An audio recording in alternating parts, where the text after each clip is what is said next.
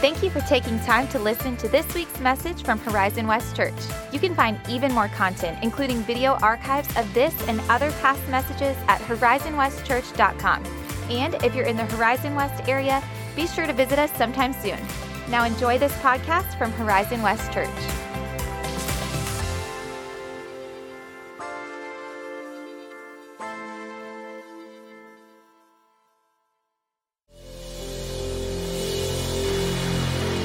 Amen. Hey, while you're still standing, I want to welcome you.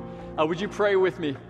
Father, we come to you this morning as a people who want to see your name lifted high. We want to see people saved and brought into relationship with you.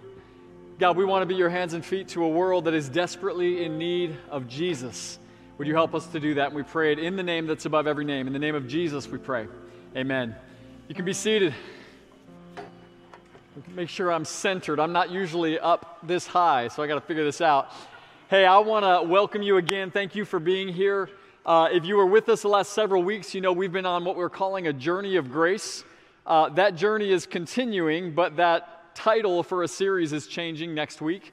And I want to just say to you, if you did not yet get a chance to participate in our celebration offering last Sunday or in that journey of grace and you would like to, I want to invite you to do one of two things. One, we've got some envelopes that are still in the lobby. They look like this.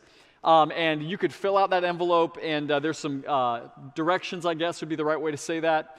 We've also got a QR code on the screen behind me. If digital giving is an easier way for you to do that, we encourage you to. We're not saying, hey, we need more than we've got. We're just saying, as they're calculating what those numbers look like from across the campuses, we want to keep that door open long enough for everyone to take a step in their generosity journey. And so with that, we're not giving you a report this week. I don't know a report. In fact, no one knows what was given last Sunday and over the culmination of this month.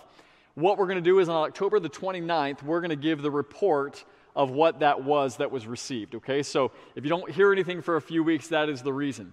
In the meantime, I do get the privilege to tell you that an important step was taken in regard to our property on Schofield Road.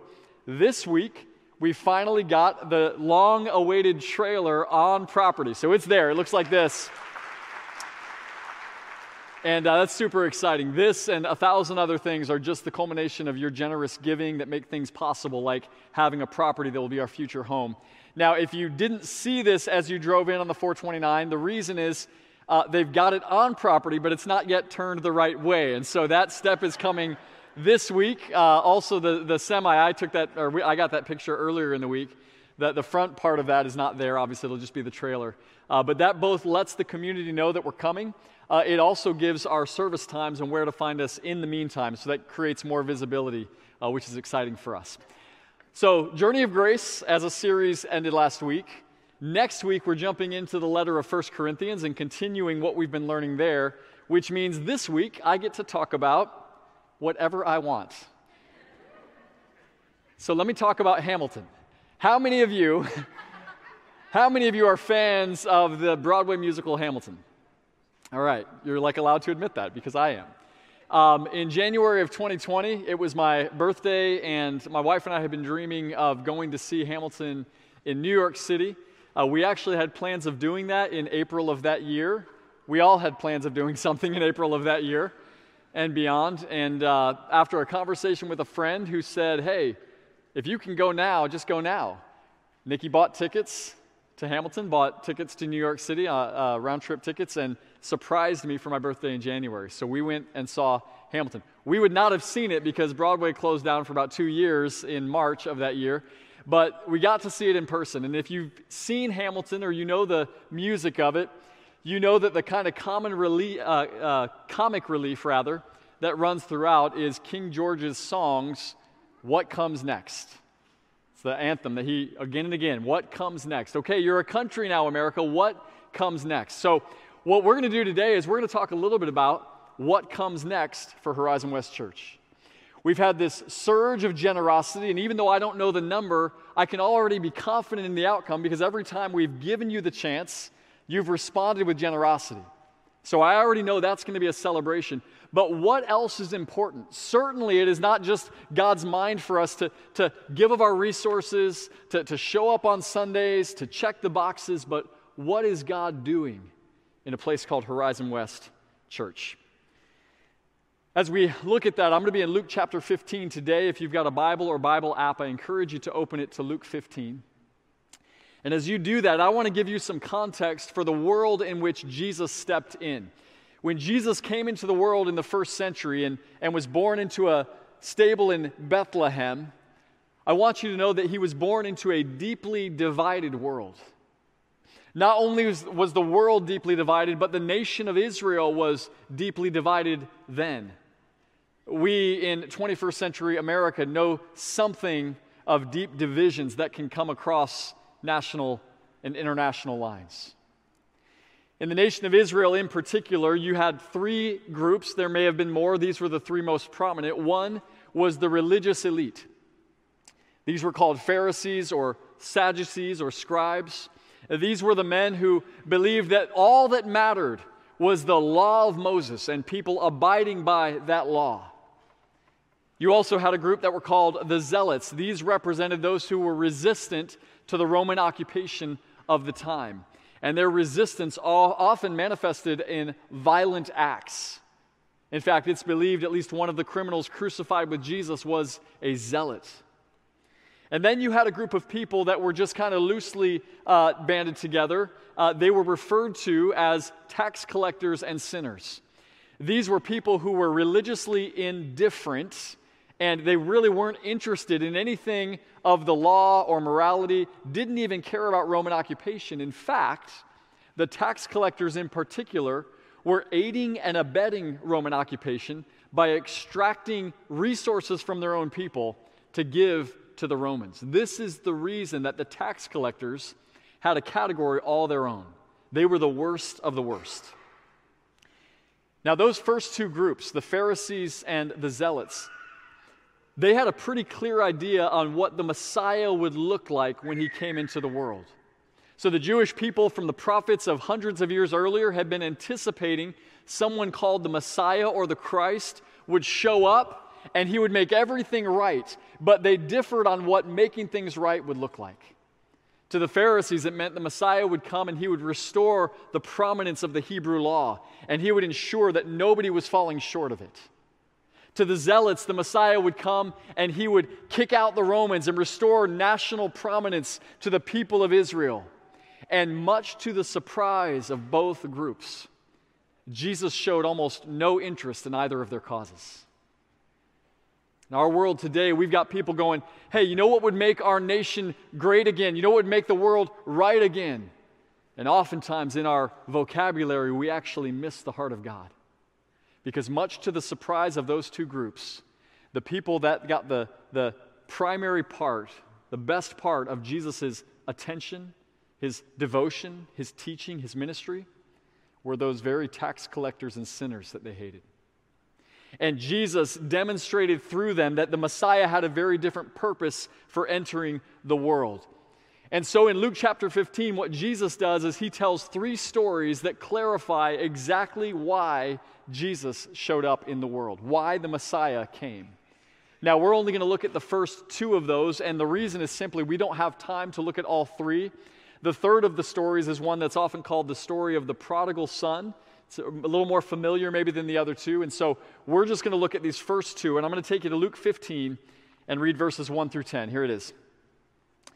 Now the tax collectors and sinners were all drawing near to Jesus, and the Pharisees and the scribes grumbled, saying, "This man receives sinners and eats with them." And so he told them a parable or a story. "What man of you, having 100 sheep, if he has lost one of them, doesn't leave the 99 in the open country, go after the one that is lost until he finds it? And when he has found it, he lays it on his shoulders, rejoicing. And when he comes home, he calls together his friends and his neighbors, and he says to them, 'Rejoice with me, for I have found my sheep that was lost.' Just so, I tell you, there will be more joy in heaven over one sinner who repents than over 99 righteous persons who needs no repentance. Or what woman having 10 silver coins, if she loses one coin, doesn't light a lamp and sweep the house and seek diligently until she finds it? And when she's found it, she calls together her friends and neighbors, and she says to them, 'Rejoice with me, for I have found the coin that I had lost.' Just so, I tell you, there is joy before the angels of God over one sinner who repents." What I want to do in the next 20 minutes or so is I want to extract the two big principles that I think Jesus is driving at related to the heart of God. And then I want to close the message by giving us some practical ways that we can apply the heart of God in our own spheres of influence. The clarifying lens that Jesus is going to place on his ministry and why he came into the world is this: Jesus ends up not coming to affirm the moralists and condemn those who are immoral. He doesn't come even to restore the law or to restore Israeli prominence in the world. Jesus says in Luke 15 very clearly that his one purpose for coming to the world is to redeem those who are far from God, to see those who are lost, to use the language of the Bible, to see those who are lost found and brought into relationship with God as he desires them to be. Now, this is not just a principle that we find in Luke chapter 15. This bleeds all the way through Jesus' ministry. He says it and he shows it again and again and again. Let me give you just two other examples. Mark chapter 10. As Jesus reclined at the table in his house, many tax collectors and sinners, again, were reclining with Jesus and his disciples, for there were many who followed him. And the scribes of the Pharisees, when they saw that he was eating with sinners and tax collectors, said to his disciples, "Why does he eat with tax collectors and sinners?" And when Jesus heard it, he said to them, "Those who are well have no need of a physician, but those who are sick. I came not to call the righteous, but sinners." And again, Luke chapter 19, verse 10, "The Son of Man came to seek and to save the lost." This singular focus was the driving passion of Jesus' life and ministry. Not to give an attaboy and a pat on the back to the people who were doing it well, but to reach those who were doing it wrong, those who were doing it poorly, those that not only were outside of the reach of God, but those who were outside of the purview of the other Israelite people, the other people of the time, those who were condemned and put outside the temple and derided. And Jesus said, "They are the very reason that I showed up in the world." Many of us have had the experience of having something that we possess taken from us, either taken from us or maybe we have lost it. I've shared with you before about my prized guitar, an Epiphone, a black acoustic. Nothing super great about it other than this: it was my guitar when I was in high school. And unfortunately, one of my friends who had gotten caught up in drugs one time as he was hanging out at the house swiped it from me, sold it to a pawn shop, and got cash for drugs. His parents, when they learned what happened, went to the pawn shop, and much to everyone's surprise, it was there, and they bought it and returned to me. And like Peaches and Herb said years ago, reunited, and it feels so good. Socrates does that better, but I was just going to try it today. Feels so good to be reunited. More recently, I lost a computer at the post office. How that happened is a whole nother story, but I was there and I lost it, and I went back for it. It was gone. I ended up filing a police report. It was a whole ordeal, only to have the post office call me before the end of the day and say, "Hey, we have this computer that you lost." And once again, I was reunited, and it felt so good, right? Because there is a restlessness in the heart of someone who has something that belongs to them that is no longer with them. And maybe one of the most shocking things about the heart of God is this: that restless feeling, that unsettled feeling when something that belongs to us is separated from us, and the relentless pursuit to find it, that always exists in the heart of God. Can I just pause for a moment and let that sink in? God, who is holy, who has no need of anything, who is self-sustaining, who breathed the world into existence, is driven by the unsettled passion in his heart to reconcile what has been lost from him.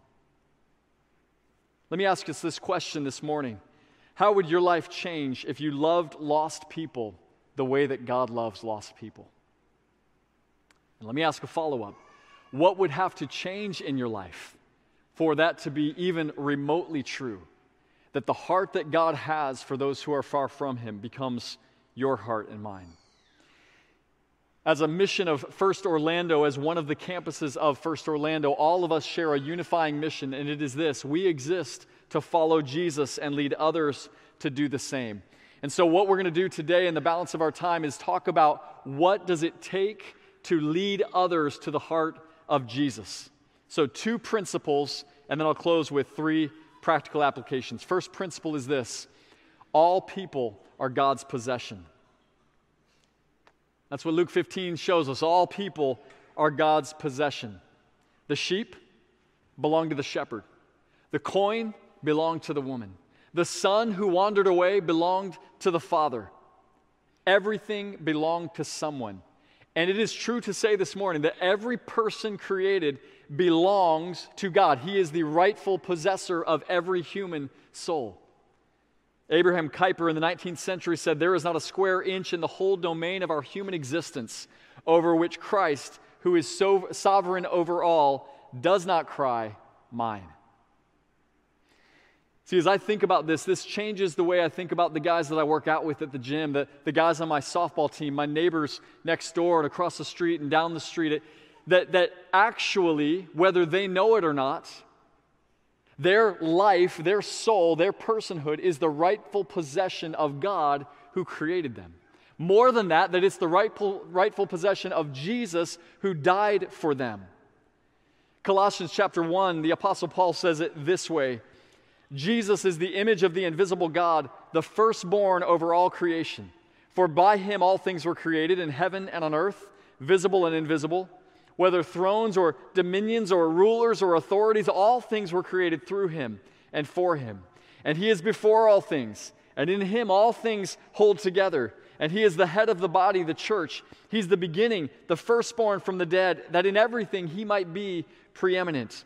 For in him, Jesus, all the fullness of God was pleased to dwell, and through him to reconcile to himself all things, whether on earth or in heaven, making peace by the blood of his cross. Paul says when it comes to the relationship of Jesus to the created order, it was made by him, it was made through him, it was made for him, it exists in him. It all belongs to Jesus.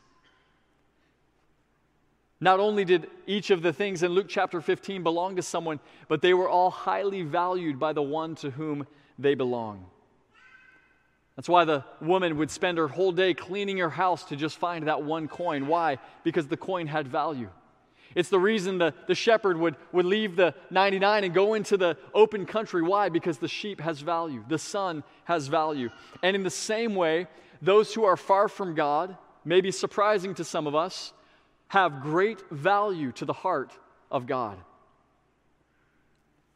The reality is that Jesus didn't just tolerate lost people, he genuinely loved them, and maybe more surprising is they liked being around him.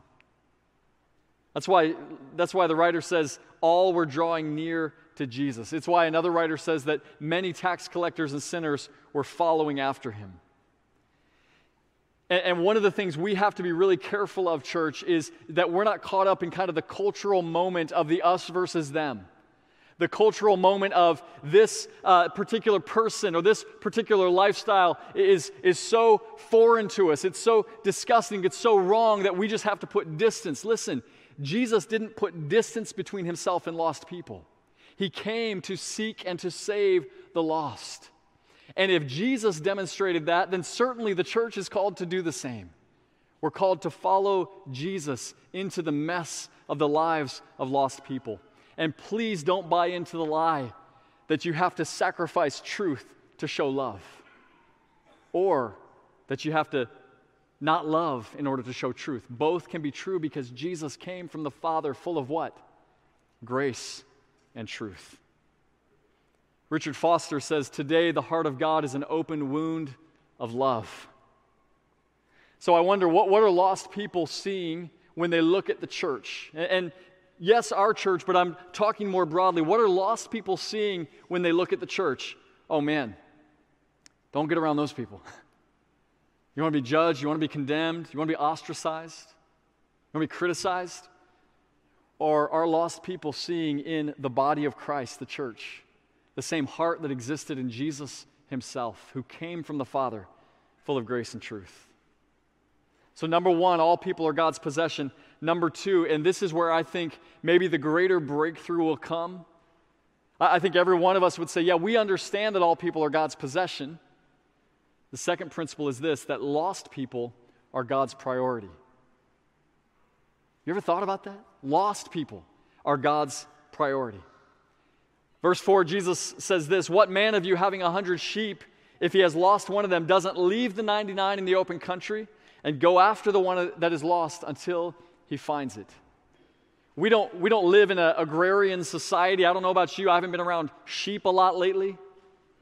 But I can tell you confidently that when Jesus says he leaves the sheep in the open country represents danger. It represents possibly even death. Meaning that Jesus is saying that God is willing to risk some discomfort, maybe even some sacrifice on the part of those who belong to Jesus already, in order to go after the one who has not. And this isn't because Jesus loves the lost one more, but it's because the urgency is greater. If the shepherd doesn't get to that sheep that has been separated from the flock, then the wolves, the bears, the rivers, the cliffs, the thunderstorms, all of these dangers are there for the one. And so the shepherd focuses in all of his attention to say, I've got to get that one back with the 99. Now, any of us who are parents, we can understand something of this principle. Because some of you have a child that maybe takes a little more work or energy or attention. Some of you have older children who are far from God. They're making choices that break your heart. Like the son in Luke 15, you've got a prodigal that you're praying for. And you understand that when someone is physically or spiritually separated from the family, they need your attention and your prayers all the more, not less. In the last days of my own mom's life when I was 18, of my 7 siblings, there was one that had most of her heart and her attention, that had most of her prayers. In fact, my mom would talk about this sibling who was not only physically not home, but was spiritually far from God at the time, and she would talk about more and emote more about that situation than about the cancer that was taking her life. It was almost all-consuming. I remember at 18 years old, there was even maybe some resentment about that. Why are you so consumed, so obsessed with this one? And now I get it. Because when you have the heart of a parent, your focus is on the one. When you have the heart of a shepherd, your focus is on reaching the one who is lost. And look at what happens in every situation in Luke chapter 15. Not only is something lost, not only is something then found, but immediately following there is a great celebration, or we might even say there is a party that happens. And notice something really interesting. Verse 10, I always heard this as the angels celebrate when someone is saved. Have anybody ever heard that said? Grew up on that? But listen, if you look at verse 10, it's not the angels who are celebrating. Let me read it again. He says, just so I tell you there is joy where? Before the angels of God over one sinner who repents. You know who's celebrating? Jesus is celebrating. That's who is before the angels. Every single time that a lost person puts their confidence in Jesus for their salvation, and we've seen it time and time again here at Horizon West Church. We've seen people step into the waters of baptism and say, Jesus is Lord. And they're confessing with their mouth what they've already trusted with their heart. There is a celebration in heaven, Jesus himself throwing a party. That's how much of a priority the reconciliation of lost people is to God. For the last 5 years at Horizon West Church, we've been seeking to establish a community of people that embodies the heart of God to our world. And so I want to kind of turn the page towards some of the real practical ways we're going to seek to continue doing that in the years to come. And I want to give you just 3. 2 of these are somewhat related to kind of your involvement here at the church and how we can partner together. And the third is one that we're just going to have to keep praying and begging God to move in your heart to happen. So here's the first. Practically, how we're going to demonstrate the heart of God to our world. Number 1, we are going to be a church that is for the nations. If you were to sit down and read the Bible, Genesis through Revelation, one of the themes that would emerge, and one of the greatest themes that would emerge, is how much God desires to see the nations in worship. Revelation chapter 7, verses 9 and 10 says this, after this I looked, and behold, a great multitude that no one could number, from every nation, from all tribes and peoples and languages, standing before the throne and before the Lamb, clothed in white robes with palm branches in their hands, and crying out with a loud voice, Salvation belongs to our God who sits on the throne and to the Lamb. What has to happen for that revelation, that future vision to occur? We've got to be faithful to what Jesus called us to in Matthew 28, 19, and 20 when he said, go into every nation and make disciples of all people, baptizing them, teaching them, and surely I'll be with you to the end of the age. So we get to this great picture in Revelation because believers, followers of Jesus, are faithful to the great commandment of Matthew chapter 28. So here's some ways that's happening here at the church, ways that we're reaching the nations. Recently, and I shared this I think 2 weeks ago, recently we had a young couple that served in our student ministry and in our kids ministry, and they've now been commissioned through the International Mission Board to serve in Central Asia full time. They've got young children. They're going to the nations. Why? Because the heart of God gripped their heart. And they said, we're not content to stay in a place where we can just keep preaching to the choir. We're going to go to people who have never heard the good news of Jesus. And they're going with the blessing of this church and as our representatives. We've got to work in Nigeria, as so many of you know, through William and Shiloh Karshima. In fact, we've got some folks who are boots down on the ground right now. They're coming back today. And we're looking for future opportunities, not only how we can go there as teams, but how we can further partner with the leader team in the marketplace ministry that they're doing there, where they're seeing lives change through the gospel. And so we've got footprints in Central Asia. We got footprints in Nigeria. And this past summer, I had the chance to go and establish relationship with two ministries in Belize.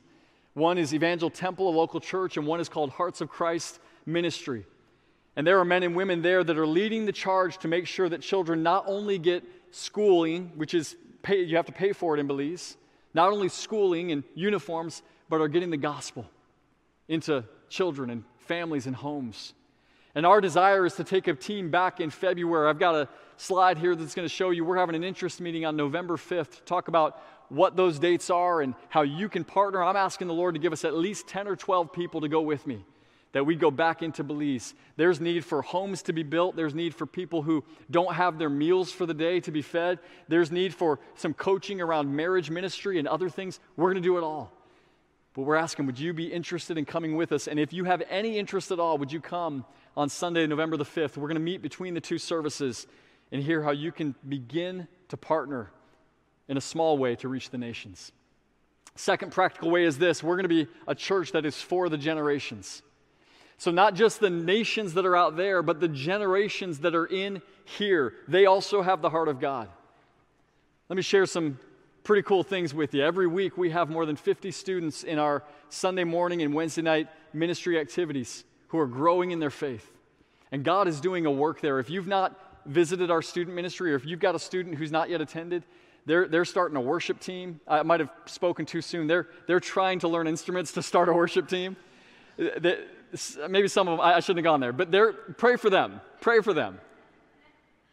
They want to not just be led in worship, they want to become worship leaders, and they're doing that. We've got student leaders who are rising up. I got a text from a student 2 weeks ago saying, hey, pray for me. I'm sharing the gospel with my friend at school tomorrow.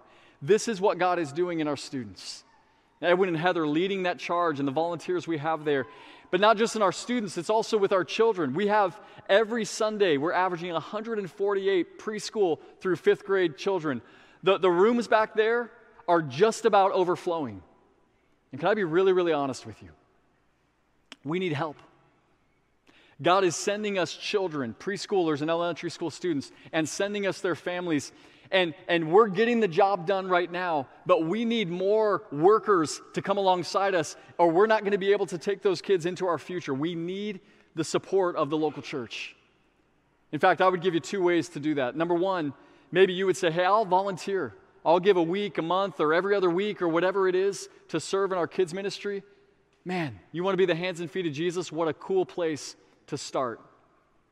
And even beyond that, I would say this. We have been doing all of this in our kids' ministry. 148 average attendance preschool through 5th grade. Over 200 kids coming to VBS, which Nikki and her team have led now for 3 years. We do all of that without any paid kids' ministry workers on the team for almost 4 years. I don't know how that happens. I just know that God is moving, and we've got to find a way to be up to the task. And so it may be that you know someone in your spheres of influence. You go, hey, you need to talk to this guy, or you need to talk to this girl. They're a great kids ministry director, or they'd be a great kids ministry director. We've got an opportunity. We've interviewed. We've not yet identified that person. And so would you pray about two things? One, maybe God's calling you to serve in our kids ministry. We're going to throw a slide up, or maybe we've already had it up, where you could just scan a QR code, go to our website. Maybe that's you. Or maybe it is that you know somebody that you can just send our way. Say, hey, have a conversation with this person as we look to continue the work God has done there. And I want to say one other thing about our kids ministry. Our volunteers are remarkable. But you know where we're really starting to see God do a work, and we're not yet sure what he's doing or how to keep up with it, but we're seeing children with special needs show up, and we're seeing their families be blessed and served by this church. And y'all, we feel about 10 feet over our head in how to minister to those families. And so maybe you know someone, or maybe it's you. Would you come and listen, you don't have to have a background or education or training. You have to have a background check, but you don't have to have a background in kids ministry to be a buddy to a child with special needs. That could simply look like showing up and just being with that little boy or that little girl throughout the day. And Jesus, the heart of God is just bursting at the seams for those children to be reached. And so would you pray about those opportunities as well? So we're going to be for the nations. We're going to be for the generations. Here's the other thing we're going to be for, and I'm going to write a check that I myself can't cash. I need your help to do it. We're going to be a church that is for the one. So what do you mean the one? Remember in Luke 15, it says that the shepherd leaves the 99 and he goes after the one. Meaning that the heart of Jesus is consumed with the people in your life who don't yet know him. People you work out with, people you're in neighborhoods with, people whose kids play on your kids' teams, like these people who are not yet saved, not yet walking with Jesus. That's where the heart of God bleeds. And so would you be for the one? Would we be a church that is for the one? The reality this morning is that there are churches all over the world, and especially in the major cities of America, that are massive, massive buildings with a handful of people sitting in the pews. Do you know why that happens? It happens because the 99 start to believe that it was about them all along. Yeah, we got to get that new stained glass up in the building. We got to get the seats padded. We got to get the air conditioning just right. We got to get everything the way I want it. And the heart of the shepherd is saying, it's not about you. It's about the way that you become a channel of God's grace to other people. Look, I'm excited every Sunday when we gather and we encourage each other and we cheer each other on. We need that. I'm excited about a building that is on our horizon, pun intended. That's coming. That's going to enable even greater ministry. But we could meet every Sunday and we could build beautiful buildings. And if we don't follow the heart of Jesus for who his attention is on, we become a really cool looking museum about what once used to be. And so we're going to be a church that's for the one. I recently found a real practical aid in kind of helping me to be intentional in the way that I reach lost people. And by the way, that term lost, I hope you know that's a Bible term. It comes out of Luke 15. Not trying to put people in categories or whatever, but that refers to people who are not yet where they belong, which is in the heart of God. And so I came across something, it's an app called the Prayer Notebook. And maybe you're like a pen and paper person, and you got a list of people you're praying for, you keep doing that. Some of you, you're looking for a way to have a more intentional plan. This Prayer Notebook, we got a picture of it up. I just got a whole list of people, neighbors, softball teammates, guys at the gym, whoever it is, and I'm praying every day. Different days for different groups, I'm praying every day that these men and women would come to know Jesus as their Savior. Because here's the truth of it. Our best efforts, our greatest programs, our biggest buildings are insufficient to move the heart of someone who is lost to God. You know who's up for the challenge? God is. The Holy Spirit of God is drawing men and women to himself, and he simply asks us to be faithful and to obedient, to be his mouthpiece, and to be his hands and feet to them. The great missionary Amy Carmichael, and I will close with this. She said this: we have all eternity to celebrate our victories, but only a few short hours to win them. I can think of no greater honor than to get to the end of my life and know that I was faithful, my family was faithful, and that this church was faithful to demonstrate the heart of the shepherd Jesus to those who need him most. Would you join us in that, and would you pray with me to that end? Father, I come to you with a lot of words out of my mouth, a lot of words rattling in my mind. But God, one simple message, then I pray that that message emerged today. I pray that it continues to emerge in our hearts and to reveal itself in our lives. The simple message that you came on a rescue mission. You came for those who needed you most.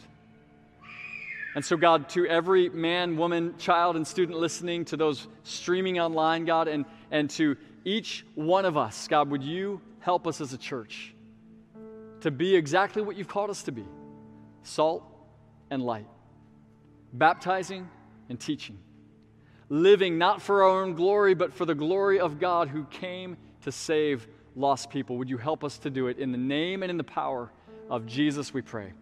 Amen.